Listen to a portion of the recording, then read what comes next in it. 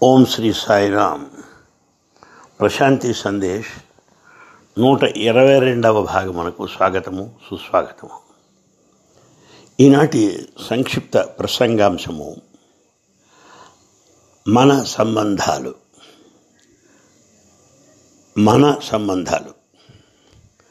సమాజంలో ఉంటున్న మనకు అనేక సంబంధాలు ఉంటాయి. ఇరుగు పొరుగు వారితో సంబంధాలు ఉంటాయి, ఊళ్ళో వాళ్ళతో సంబంధాలు ఉంటాయి, రాజకీయ పరంగా సాంఘికంగా మనకు పరస్పర సంబంధాలు ఉంటాయి. విద్యారంగంలో, రాజకీయ రంగంలో, మనం ఉద్యోగం చేసే ప్రదేశంలో పరస్పర సంబంధాలు ఉండటం సహజం. ఈ సంబంధాల గురించి సంక్షిప్తంగా మీకు వివరిస్తాను. 3 రకాలు ఉన్నాయి ఇవన్నీ కూడా. మొదటివారు పరిచితులు అని చెప్పవచ్చు. రెండవ వర్గం సన్నిహితులు అని చెప్పవచ్చు. 3 ఆత్మీయులు అని చెప్పవచ్చు. పరిచితులు, సన్నిహితులు, ఆత్మీయులు, ఈ 3 వర్గాల వారితో మనకు సంబంధం ఉన్నది. వీరి గురించి కొంతవరకు మనం తెలుసుకుందాం. మొదట పరిచితుల గురించి తెలుసుకుందాం. చాలామంది మనకు పరిచయస్తులు ఉన్నారు. అదే ఏ రాజకీయ నాయకులు, పలుకుబడిన వారికి అయితే లెక్కే లేదు పరిచితుల గురించి. సాధారణ వ్యక్తి కూడా పరిచయం కలవారు చాలామంది ఉంటుంటారు. ఇక్కడ ఒక విషయం మీకు విన్నవిస్తున్నాను. మనకు ప్రతి వాడికి కూడా రెండు స్థానాలు ఉన్నాయి. ప్రతి వ్యక్తి కూడా. ఒకటి పరిధి, చుట్టూ ఉండేటువంటిది. 2 కేంద్ర స్థానము.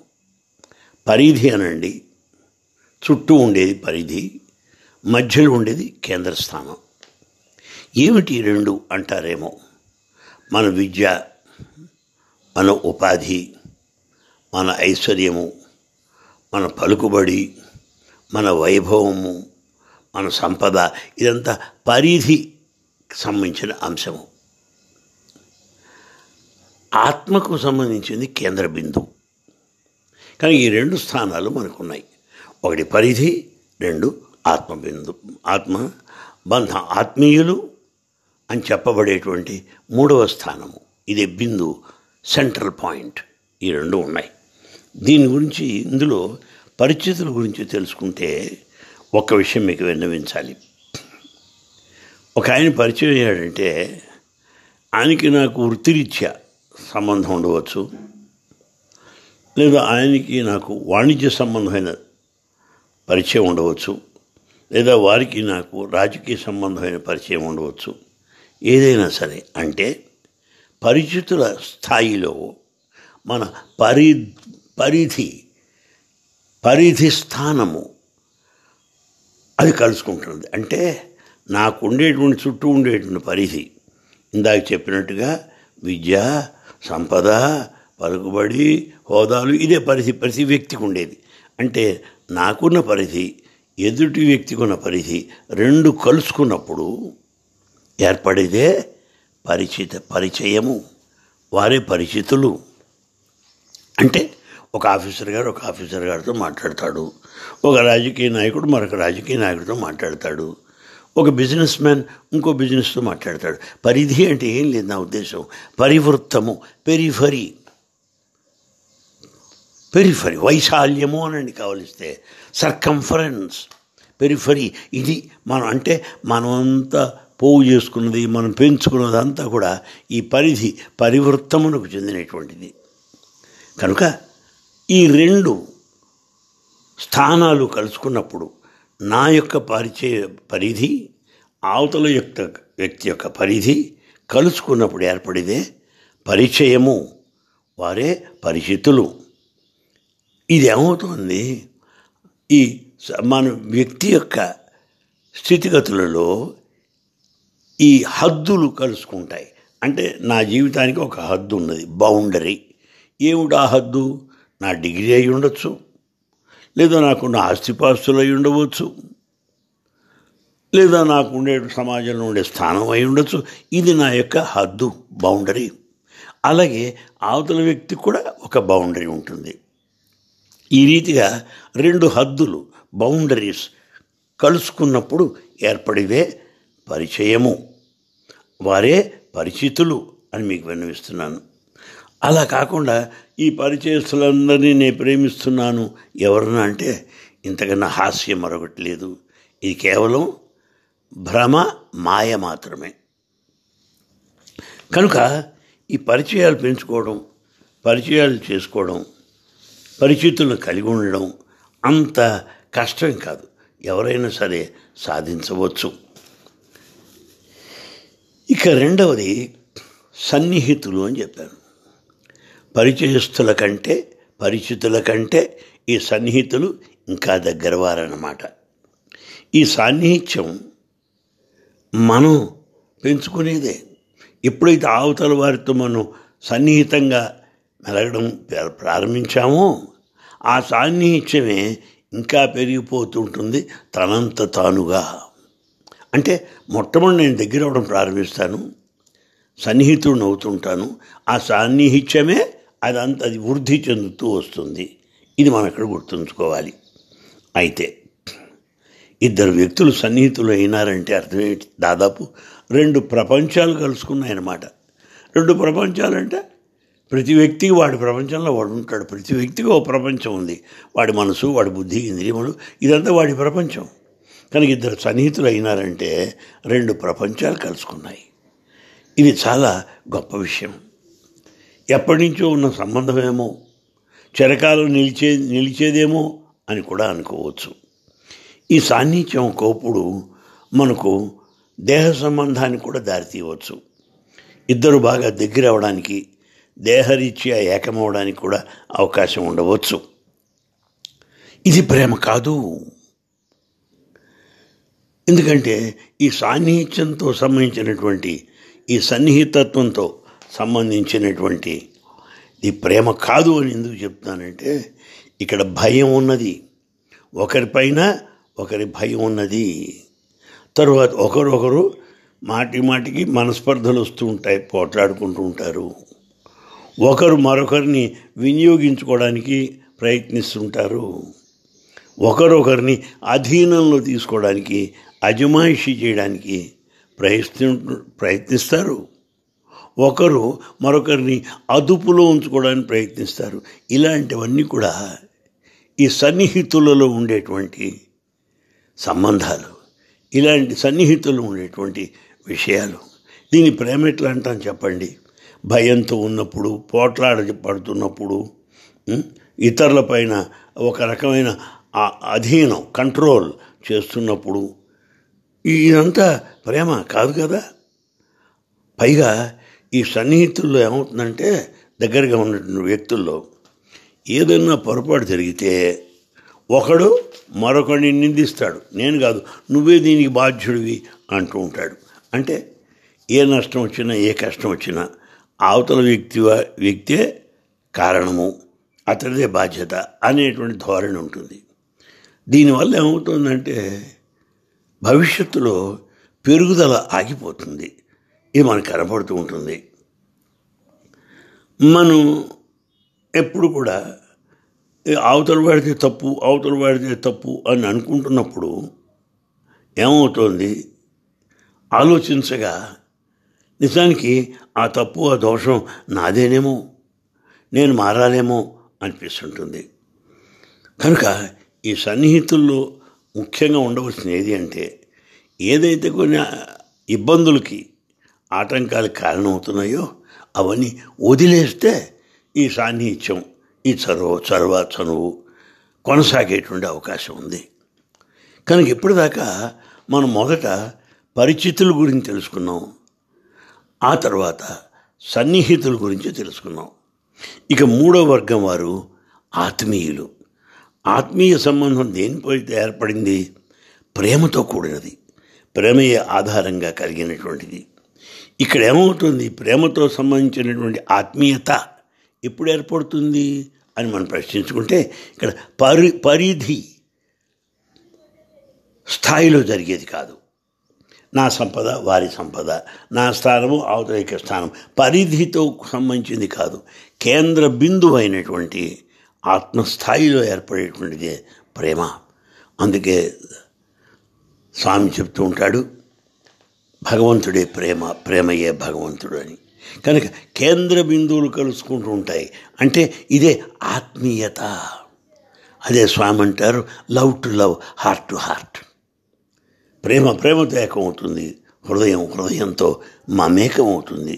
ఇది ఆత్మీయ సంబంధాల్లో ఉండేటువంటి ప్రధానమైనటువంటి అంశం అని మనకి తెలియజేస్తున్నాను. అయితే దీన్ని మనం ఎప్పుడు కూడా ఇందులో వీళ్ళంతవరకు బాహాటంగా ఓపెన్గా ఉంటే ఆత్మీయత పెరుగుతుంది. ఏదో కొంత దాచుకొని, ఏదో కొంత మొహమాట పడుతూ, కొన్ని చెప్పి కొన్ని చెప్పక ఇలాంటివి ఉంటే ఆత్మీయత ఏర్పడదు ఎప్పుడు కూడా. అయితే ఇందులో ఈ ఆత్మీయతలో, ఈ ప్రేమ స్థాయిలో, కేంద్ర బిందువులో, ఆత్మీయ సంబంధాలలో కూడా కొన్ని ప్రమాదాలు ఉన్నాయి. ఎందువల్లంటే ఈ మనం ఆత్మీయులు అనుకుంటూ మనకున్న రహస్యాలన్నీ చెప్పేస్తే ఇవి అవతల వ్యక్తికి తెలిసిపోతాయి. ఏవైతే మనం దాచాలనుకున్నామో అవన్నీ బయటపడిపోతాయి. ఈ రకంగా మనలోని విషయాలన్నీ బయట పెట్టుకున్నట్టు అయిపోతుంది. ఇక్కడ ప్రమాదం అన్నమాట. కనుక ఆత్మీయ సంబంధాల్లో ఈ విషయాన్ని మనం ఎప్పుడు కూడా జ్ఞాపకం పెట్టుకోవాలి.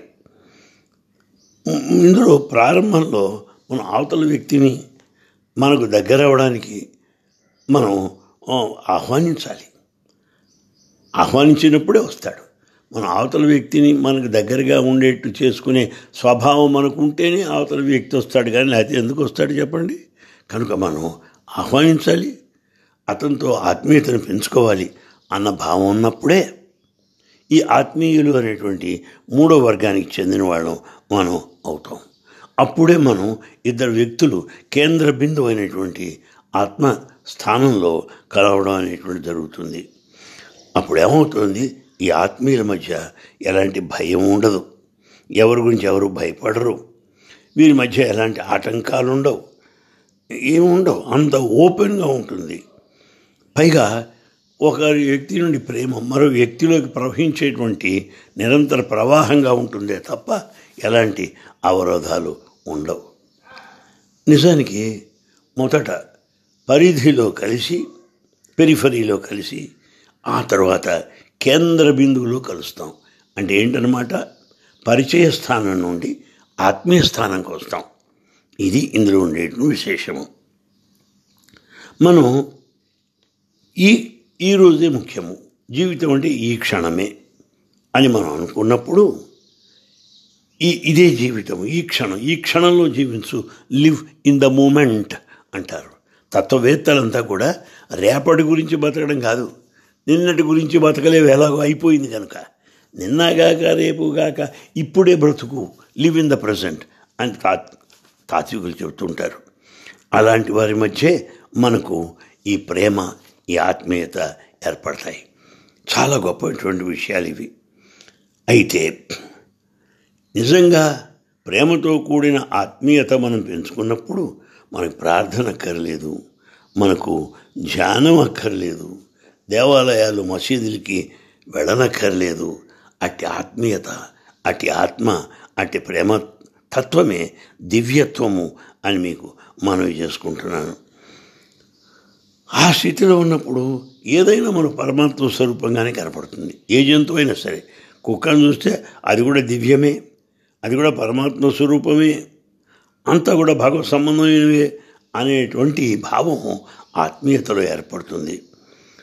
తర్వాత చాలామంది ప్రేమ అంటే నమ్మకం అనుకుంటారు. కాదు, ప్రేమ నమ్మకం కాదు, ప్రేమ అనేది విశ్వాసం, ప్రగాఢమైనటువంటి విశ్వాసము. అయితే ఎవరికి ఈ ప్రేమ అనేటువంటిది సాధ్యము అని ఆలోచిస్తే, ఎవరైతే నిజంగా ఆధ్యాత్మిక ప్రవృత్తి కలిగిన వారో, ఆధ్యాత్మిక తత్వం కలిగిన వారో, వారిలో ఈ ఆత్మీయత, ప్రేమ బిందు స్థానములో కలయిక ఏర్పడుతూ ఉంటుంది. ఎవరైతే కాస్త ధ్యానాన్ని ప్రేమిస్తారో వారిలో ఆత్మీయత ఏర్పడుతుంది. తర్వాత ఎప్పుడైతే ఆత్మీయత పెరిగిందో ఆత్మీయుల మధ్య ఎలాంటి పరిధి కానీ పరిమితి కానీ ఉండవు. నిజానికి మనం ఆత్మబిందువు వైపు ప్రయాణం చేస్తున్నప్పుడు ఆత్మకు ఆకారం లేదు. అంటే సాకారమైనటువంటి నేను నిరాకారమైనటువంటి కేంద్ర బిందు ఆత్మస్థానానికి నేను ప్రయాణం చేస్తున్నాను. ఇందులో నా యొక్క వ్యక్తిత్వం అదృశ్యమైపోతుంది. చూసారా, నేను ఊహించనటువంటి ఒక నూతనమైనటువంటి ఒక స్థితి మనకు వస్తుంది. ఉదాహరణకు చూడండి, హైడ్రోజన్ ఆక్సిజన్ రెండు విడిగా ఉంటాయి. ఈ రెండు కలిసేప్పటికల్లా నీరు ఏర్పడుతుంది. నీరు ఎక్కడి నుంచి వచ్చింది? హైడ్రోజన్ ఆక్సిజన్ కలిస్తేనే. కనుక హైడ్రోజన్ కాక ఆక్సిజన్ కాక నీరు అనే కొత్తది ఏర్పడుతుంది. అదే ఆత్మ నుండి ఏర్పడేటువంటిది. మీరాని ఉదాహరణగా చెప్పుకుందాం. మీరా ఏ దేవాలయానికి వెళ్ళక్కర్లేదు. ఇందువల్ల సృష్టి అంతా దేవాలయంగా కనిపించింది మీరాకు. ఒక చెట్టు ముందు డ్యాన్స్ చేస్తుంది. ఆ చెట్టే కృష్ణుడిగా కనపడుతుంది ఆవిడికే. ఓ పక్షి ముందు పాడుతుంది. ఆ పక్షే కృష్ణుడిగా కనపడుతుంది ఆమెకు. ఆమె ఎక్కడ చూస్తే అక్కడ అంత కృష్ణుడు ప్రత్యక్షం అవుతుంటాడు. అది ఆత్మీయ స్థాయి అంటే, అది ఆత్మతత్వము అంటే. అయితే దీంట్లో కొంత ప్రయత్నించాలి. కొన్ని సంఘర్షణలు కూడా మనం ఎదుర్కొనవచ్చు అండి. అయితే మనం ఎలాంటి షరతులు లేకుండా ఆత్మస్థాయిలో ప్రవేశించినప్పుడు, బిందు స్థాయిలో ఇద్దరు ఆత్మీయులు కలుసుకున్నప్పుడు ఇక్కడ ఏ షరతులు ఉండవు. ఆత్మస్థాయిలో ఉన్నదొకటే, రెండవది లేదు అనే భావం వచ్చేస్తుంది. కనుక ఎంతో గొప్ప విషయం. ఎప్పుడైతే ఈ ఆత్మస్థాయిలో ఉన్నామో మరణం అనేది లేదు. మరణం లేదు. అసలు నిజానికి ప్రేమికుడికి మరణం లేదు. ప్రేమ లేనివాడే అనుక్షణం మరణిస్తూనే ఉంటాడు. నిజానికి మనం ఆత్మీయులలో భగవంతుని చూడలేనప్పుడు నీలోనూ భగవంతుని ఎట్లా చూసుకోగలుగుతావు? సాధ్యమా? సాధ్యమయ్యేటువంటి విషయం కాదు. అయితే ఈ ప్రేమ ఒక సాధన అండి. ఈ ప్రేమ అనేటువంటి సాధనలో ఉన్నప్పుడు మనం ఎవరిని కూడా ఇదో నీది తప్పు, దీన్ని నువ్వే బాధ్యుడివి అని అంటం జరగదు. మొట్టమొదటి పరిస్థితుల్లో చెప్పినట్టు, ఆ తర్వాత సన్నిహితుల్లో మీకు చెప్పినట్టు ఇతరులను నిందించడం ఉండదు. నాదే తప్పు సుమా, నేనేం పొరపాటు పడ్డాను అనుకుంటుంటాడు. ప్రేమ స్థాయిలో, ఆత్మబిందు స్థానంలో ఆత్మీయులైన ఇద్దరి మధ్య ఈ భావం ఏర్పడుతుంది. కనుక ఈ ప్రేమ స్థాయిలో ఎలాంటి కోరికలు ఉండవు, ఎలాంటి ఆశలు ఉండవు. నిజానికండి ఒక్కసారి పరీక్షించండి. మరణంతో దేహం పోతుంది. మరణంతో మనకు ఉన్నవన్నీ పోతున్నాయి. ఏవి ఉండవు, మనతో రావు. ఇలాంటి సందర్భంలో మన ప్రేమని ఎందుకు ఇవ్వకూడదు? ఈ ప్రేమను ఎందుకు పంచకూడదు? దాంతో అయినా సరే జీవితాన్ని మనం ఎందుకు ధన్యం చేసుకోకూడదు అని మనకు అనిపిస్తుంది. అసలు జీవితమే రెండు రకాలుగా ఉన్నది. ఒకటేమో భయంతో కూడుకున్నది, రెండు ప్రేమతో కూడుకున్నది. చూసారా, భయంతో కూడుకున్నటువంటి దాంట్లో ఎక్కడ కూడా ఆత్మీయత కనపడదు. కానీ ప్రేమతో కూడుకున్న దాంట్లో ఆధ్యాత్మికము, ప్రేమతత్వం కనపడుతుంది. భయంతో ఉన్నప్పుడు ఎవరు మరొకరికి అంత దగ్గర కాలేరు. ప్రేమతో ఉన్నప్పుడు ఇద్దరు కలిసి ఉన్నా వాళ్ళకి రేపటి గురించి ఎలాంటి చింతన ఉండదు, ఎలాంటి భయం కూడా ఉండదు. ఈ భయంలో ఉన్నటువంటి వాళ్లకు ఎంతసేపటికి స్వప్రయోజనము అంతా లెక్కలు కడతారు. జీవితం అంతా ఏమొస్తుంది, రేపేమొస్తుంది, ఎల్లుండి వస్తుంది. ఇది భయంతో కూడినటువంటి సంబంధం. కానీ ప్రేమతో కూడుకున్నటువంటిదే ఏది రేపటి విషయం కానీ ఎల్లుండి విషయం కానీ ఏమీ ఆలోచించదు. భవిష్యత్తు గురించి భయమే లేదు. దీన్ని మనం గుర్తించాలి. కనుక ఈ భయంతో కూడుకున్న జీవితం పోయినట్టే ఉంటే ఏం ప్రయోజనం చెప్పండి? కానీ ప్రేమతో కూడినప్పుడు ఆత్మీయ స్థితిలో మనం ఇప్పుడే, ఇక్కడే, ఈనాడే మనం జీవించి ఆనందించే అవకాశం ఉంటుంది. కనుక 3 రకాల సంబంధాలు ఉన్నాయి అని మీ దృష్టికి తీసుకొచ్చాను. 1 పరిచితులు, 2 సన్నిహితులు, 3 ఆత్మీయులు. మనం ఆత్మీయుల స్థానంలో ఉండడానికి ప్రయత్నించాలని కోరుకుంటూ సెలవు. సాయిరాం.